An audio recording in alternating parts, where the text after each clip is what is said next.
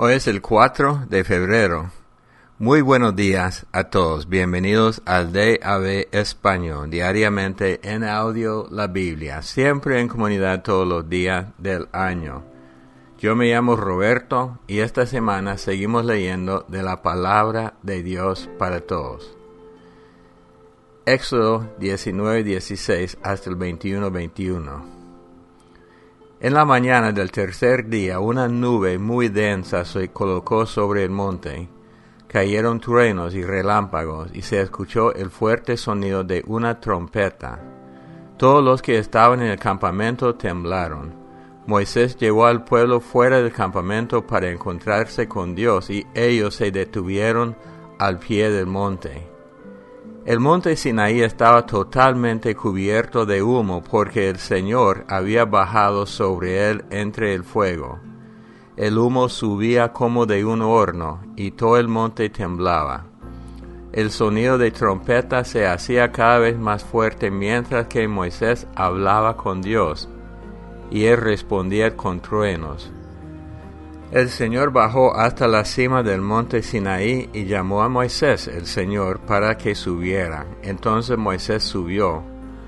El Señor le dijo a Moisés: «Baja y adviértele a la gente que no se acerque ni trate de pasar el límite para mirar al Señor, pues si lo hacen muchos morirán.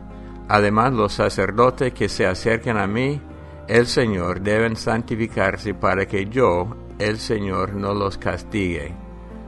Moisés le dijo al Señor: «Pero el pueblo no puede subir este monte. Tú mismo nos dijiste que debíamos establecer un límite para evitar que el pueblo pasara y que debíamos considerarlo sagrado». Entonces el Señor le dijo: «Baja donde está todo el pueblo, busca a Aarón y tráelo aquí contigo. Pero no dejes que ningún sacerdote ni nadie se acerque al Señor. Yo castigaré al que se pase del límite». Luego Moisés fue a donde estaba el pueblo y les contó todo esto. Luego Dios dijo: «Yo soy el Señor tu Dios que te rescató de Egipto, donde eras esclavo. No adores otros dioses además de mí. No hagas para ti ningún ídolo, ni nada parecido de lo que hay arriba en el cielo, ni de lo que hay abajo en la tierra, ni de lo que hay en las aguas que están debajo de la tierra. No te inclines ante ellos, ni los adores, porque yo, el Señor tu Dios, soy un Dios celoso. Castigaré a los hijos por el pecado de los padres, e incluso a los nietos y bisnietos, por culpa de los que me desprecian. Pero mostraré fiel amor por 1000 generaciones a los que me aman y obedecen mis mandamientos. No jures a la ligera por el nombre del Señor tu Dios, pues el Señor no dejará sin castigo al que jure usando su nombre a la ligera. Recuerda el día de descanso y considéralo un día santo. 6 días a la semana podrás trabajar y cumplir todas tus actividades. Pero el séptimo día es de descanso, dedicado al Señor tu Dios. Ese día no trabajarás ni tú, ni tu hijo, ni tu hija, ni tu esclavo, ni tu esclava, ni tus animales, ni tampoco el inmigrante que viva en tus ciudades. Porque en 6 días el Señor hizo el cielo, la tierra, el mar y todo lo que está en ellos, pero el séptimo día Él descansó. El Señor bendijo el día de descanso y lo declaró día santo. Respeta a tu papá y tu mamá para que tenga una larga vida en la tierra que te da el Señor tu Dios. No mates, no cometa adulterio, no robes, no sirvas de testigo falso contra los demás. No codicies la casa de tu semejante, ni codicies su esposa, ni su esclavo, ni su esclava, ni su buey, ni su burro, ni nada de lo que él tenga. Todos vieron los relámpagos y escucharon los truenos y el sonido de la trompeta. Además vieron el monte cubierto de humo. Temblaban de miedo y se mantuvieron alejados. Luego le dijeron a Moisés: «Si quieres hablar con nosotros, te escucharemos. Pero por favor no dejes que Dios nos hable, porque si lo hace moriremos. Entonces Moisés le dijo, no teman de esa manera. Dios vino a ponerlos a prueba para que por medio del temor de Dios eviten el pecado. El pueblo se mantuvo alejado, pero Moisés se acercó a la nube oscura donde estaba Dios. Luego el Señor le ordenó a Moisés que le dijera esto al pueblo de Israel. Ya ustedes vieron que yo les hablé desde el cielo, así que no hagan ídolos para ponerlos junto a mí. Tampoco deben hacerlos para ustedes. Constrúyeme un altar de tierra y sacrifica allí tus rebaños y tu ganado para hacerme sacrificios que deben quemarse completamente y ofrendas para festejar. Yo vendré y te bendeciré en cada lugar en que yo quiera que se recuerde mi nombre. Si me construyes un altar de piedras, no utilizas piedras labradas, porque las herramientas con que labras la piedra la hacen indigna de un altar. No le hagas escalera a mi altar, para que así al subirla la gente no vea tus genitales debajo de tu ropa. Estas son las otras leyes que les darás. Cuando compres un esclavo hebreo, él debe servirte durante 6 años, pero en el 7º año quedará libre sin tener que pagarte nada por su libertad. Si llegó soltero, se irá soltero. Si llegó casado, su esposa se irá con él. Si su amo le da una mujer y ella le da hijos, la mujer y los hijos serán de su amo, y el esclavo se irá solo. Pero si el esclavo decide que quiere quedarse con el amo, debe declarar: amo a mi esposa y a mis hijos, y no quiero mi libertad. Entonces el amo debe traerlo ante Dios, lo llevará ante la puerta o el marco de la puerta y le perforará la oreja con un punzón. De esa manera será su esclavo de por vida. Si alguien tiene que vender a su hija como esclava para pagar una deuda, ella no saldrá libre como los esclavos varones. Si no le agrada al amo que la compró para que fuera su concubina, él debe permitir que deshagan la venta. No la puede vender a ningún extranjero debido a que no fue justo en la manera de tratarla. Si se la da a su hijo para que ella se case con él, la debe tratar como a una hija. Si además se casa con otra mujer, no debe reducirle a su primera esposa la comida, ni la ropa, ni los deberes conyugales. Si él no cumple cualquiera de estas 3 cosas, ella quedará libre sin tener que pagar nada por su libertad. El que golpee a otro y lo mate será condenado a muerte. Sin embargo, si alguien mata a otro por accidente, fue porque Dios así lo quiso. Yo estableceré un lugar a donde esa persona pueda huir. Pero si alguien con premeditación mata a otro, será condenado a muerte, aunque haya que sacarlo de mi altar. El que golpea a su papá o a su mamá será condenado a muerte. El que secuestre a alguien será condenado a muerte, así haya vendido a la persona secuestrada o la tenga todavía en su poder. El que maldiga a su papá o a su mamá será condenado a muerte. Si en una pelea un hombre golpea a otro con una piedra o con un puño, y el otro no se muere, pero queda enfermo en cama, el que lo golpeó debe pagarle las curaciones y el tiempo perdido hasta que se recupere. Si puede levantarse y caminar con la ayuda de un bastón, el que lo golpeó será declarado inocente. Si un hombre golpea con su bastón a un esclavo y lo mata, la muerte del esclavo debe ser vengada. Pero si el esclavo no muere de inmediato, la muerte del esclavo no debe ser vengada. Cuando muere el esclavo o la esclava, el dueño pierde su propio dinero porque él pagó por el esclavo o la esclava cuando los compró. Mateo 23, del 13 al 39. Pobres de ustedes, maestros de la ley y fariseos, hipócritas, ustedes le cierran las puertas del reino de Dios a la gente, ni entran ustedes ni dejan entrar a los que tratan de hacerlo.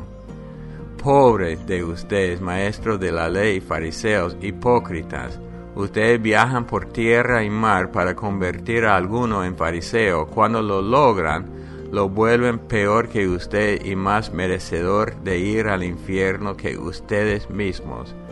Pobres de ustedes, guías ciegos, ustedes dicen, si alguien jura por el templo, no está obligado a mantener su juramento, pero si alguien jura por el oro que hay en el templo, entonces está obligado a cumplir el juramento. Ciegos, ¿qué es más importante, el oro del templo o el templo que hace sagrado ese oro? Ustedes también dicen, si alguien jura por el altar, no tiene que cumplir su juramento, pero si jura por la ofrenda que está en el altar, entonces tiene que cumplirlo.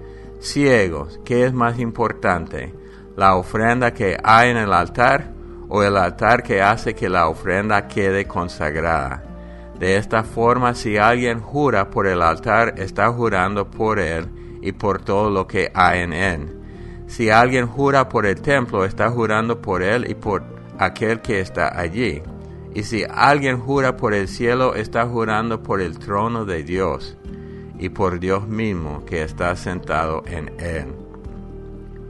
Pobres de ustedes, maestros de la ley, fariseos, hipócritas, ustedes dan a Dios la 10ª parte de todo lo que cosechan, incluso de la menta, del anís y del comino, pero se olvidan de las enseñanzas más importantes de la ley, la justicia, la misericordia y la fidelidad a Dios. Eso es lo que deberían hacer sin dejar de hacer lo otro. Ustedes son guías ciegos, son como el que saca un mosquito de su bebida y luego se traga un camello. Pobres de ustedes, maestros de la ley y fariseos, hipócritas, ustedes son como los vasos y los tazones que se lavan solo por fuera, por dentro siguen llenos de codicia y egoísmo. Fariseos ciegos, limpian el vaso primero por dentro para que quede limpio por dentro y por fuera. Pobre de usted, maestro de la ley y fariseos, hipócritas, ustedes son los sepulcros pintados de blanco. Se ven muy bonitos por fuera, pero por dentro están llenos de huesos de muertos y toda clase de suciedad. Lo mismo pasa con ustedes, parecen buenos, pero por dentro están llenos de hipocresía y de maldad.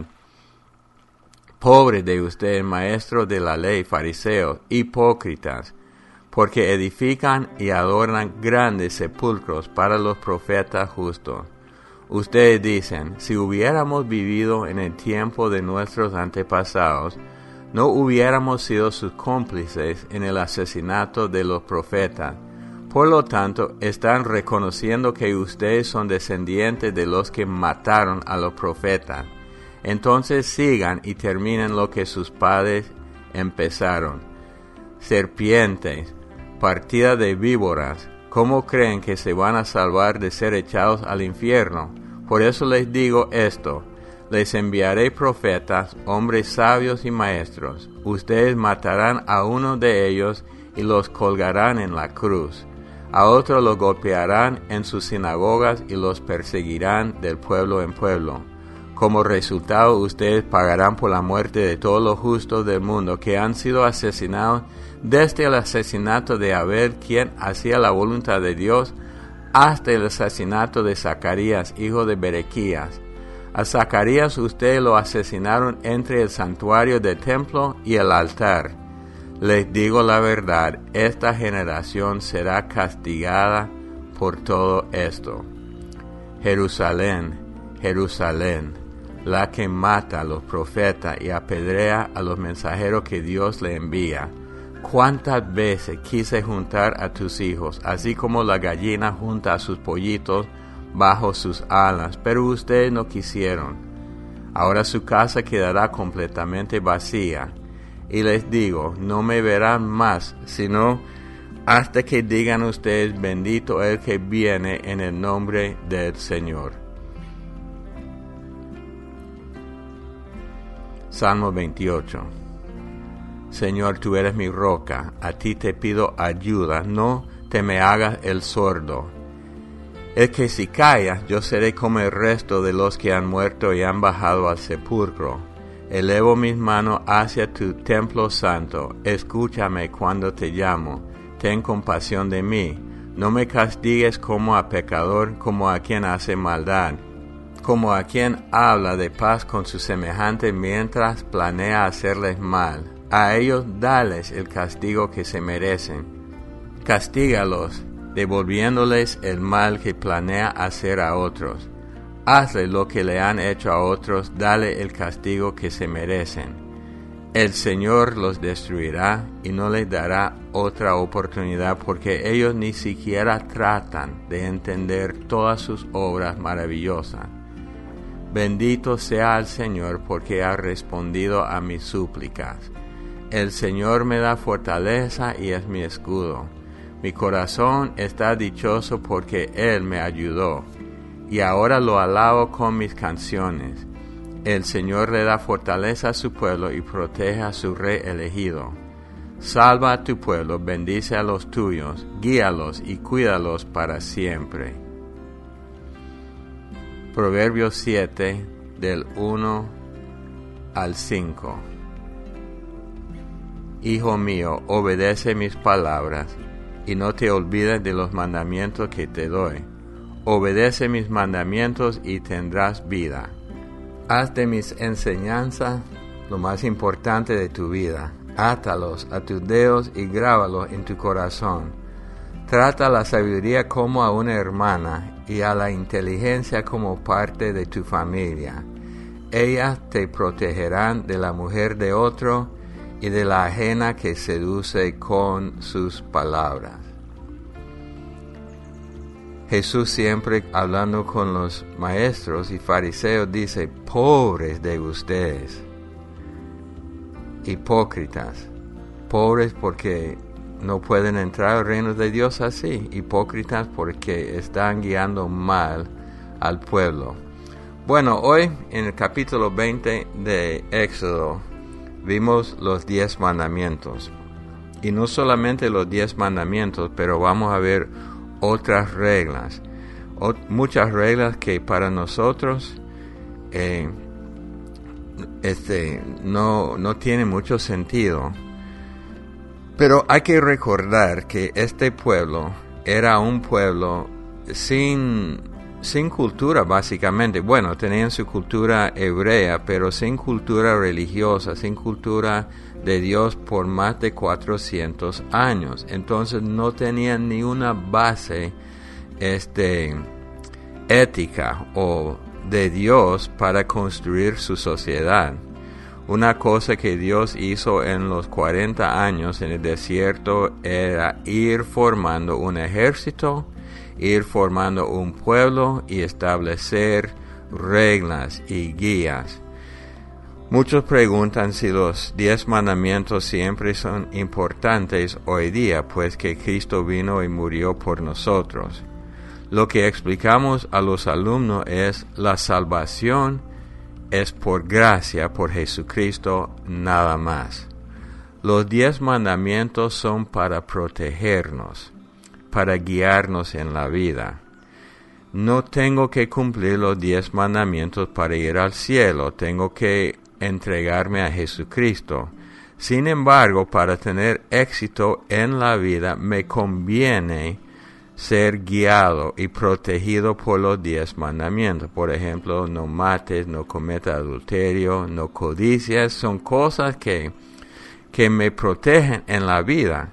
Uno puede ser cristiano y si miente, está saliendo fuera de la protección de los mandamientos, pero no pierde su salvación, pero pierde la oportunidad que tiene para crecer en el Señor y cumplir su misión. Entonces, importante cuando nosotros como cristianos en el Nuevo Testamento miramos para atrás, que entendamos que estos mandamientos son para protegernos y Dios se los dio a los a los israelitas para ir formando una sociedad. Entonces vamos a ver reglas que realmente no se aplican a nosotros, pero hay que tomar en cuenta lo que Dios está haciendo con ellos, con paciencia. Igual que cuando yo me convertí, Dios me trató con paciencia al inicio, y esta cultura, esta nación se está formando. Y al llegar al momento para entrar en la tierra prometida, no son personas perfectas, pero más formadas como una nación. Jesucristo en el Nuevo Testamento da más claridad a los mandamientos. Los primeros 4 mandamientos tienen que ver con nuestra relación con Dios, y los últimos 6 tienen que ver con nuestra relación con otros. Por eso Jesús resume los 10 en 2. Ama a Dios y ama a tu prójimo. Les voy a dejar esa pregunta para meditar y tal vez dar su opinión. Hay un mandamiento que en los 10 que contienen más palabras que los otros 9. ¿Por qué será que Dios enfatiza tanto a este mandamiento? Y si se aplica a nosotros todavía hoy día. Entonces, para darles algo para hacer, oremos. Padre Dios, te damos gracias por los mandamientos que tú nos diste para protegernos. Tú diste los 10 mandamientos para establecer límites en una sociedad sin Dios, para que haya un sentido de orden, pero aún para nosotros son para nuestra protección. Nosotros te damos la honra y la gloria en el nombre de Cristo Jesús. Amén. Bueno, hermanos, siempre estamos en Facebook con el usuario de AB Español y el correo electrónico de nosotros de abespanol@gmail.com. Eso para cualquier pregunta sobre el ministerio en Nicaragua o unas peticiones o si quieren saber algo del DAB Español. Los audios preferimos en audio con WhatsApp más 52 155 41 70 75 22. Los amamos mucho, que Dios los bendiga y hasta el día de mañana. Bendiciones, familia, buenas noches desde Los Ángeles, California. Voy un día adelantada con la lectura porque estoy leyendo en las noches la lectura del 31 de enero en el Nuevo Testamento, la higuera estéril. Este ejemplo de esta higuera siempre me recuerda a que debemos, no solo me recuerda que debemos de dar fruto, pero si nosotros buscamos en la Biblia, hay tantos versículos donde nos dice que produzcamos frutos. Mateo 3:8, produzcan frutos que demuestran arrepentimiento. Juan 15:5, yo soy la vid y ustedes son las ramas, el que permanece en mí como yo en él dará mucho fruto. Hay muchos versículos, los frutos del Espíritu Santo. Juan 15:8, mi Padre es glorificado cuando ustedes dan mucho fruto y muestran así que son mis discípulos. Entonces, a la base de todos estos versículos, y hay muchos más versículos que nos hablan de los frutos, que tenemos que dar fruto. Proverbios 18:21, en la lengua hay poder de vida y muerte, y quienes la aman comerán de su fruto. No, la Biblia nos habla de fruto y nosotros tenemos que dar frutos. Esa es la señal de que nosotros estamos en Él, como Él la vid y nosotros sus pámpanos, y nosotros damos frutos. No sé cómo más expresarlo y señalar es lo que esta higuera, por lo cual esta higuera fue secada, es un ejemplo de la importancia de los frutos en nuestras vidas. También recordemos el versículo que dice que por nuestros frutos nos conocerán. No tengo la cita, perdón, familia, pero creo que este es el punto que él está afirmando en esta palabra que dejó escrita concerniente a la higuera estéril, que no seamos encontrados sin dar frutos, que siempre, que cuando Él busque fruto en nosotros lo encuentre. Me recuerda también lo de los hombres que se les dio el dinero y que 2 de ellos producieron y el tercero lo enterró. Creo que todo esto está relacionado. Y al final también pues dice que en verdad os digo que si tenéis, porque los discípulos le preguntaron, se maravillaron y vieron lo que había sucedido con estéril y cómo se secó la higuera así. Y él me llama la atención ahí también donde les habla de la fe. Si tenéis fe y no dudáis, no solo haréis lo de la higuera, sino que aún si decís a este monte, quítate y échate al mar, así sucederá. Y luego el versículo que todos usan, que se usa muy ligeramente, pero el contexto es, si tenemos fe y no dudamos, no solo tenemos la fe, sino que no tenemos que dudar. Entonces dice después, y todo lo que pidáis en oración, creyendo, lo recibiréis. Esos versículos son muy tomados a la ligera, pero son unos versículos que tienen trasfondos profundos. Ese versículo nos habla de fe sin duda, es una fe bien afirmada en el Señor. Y bueno, familia, ese es mi comentario. El Señor les bendiga y bueno.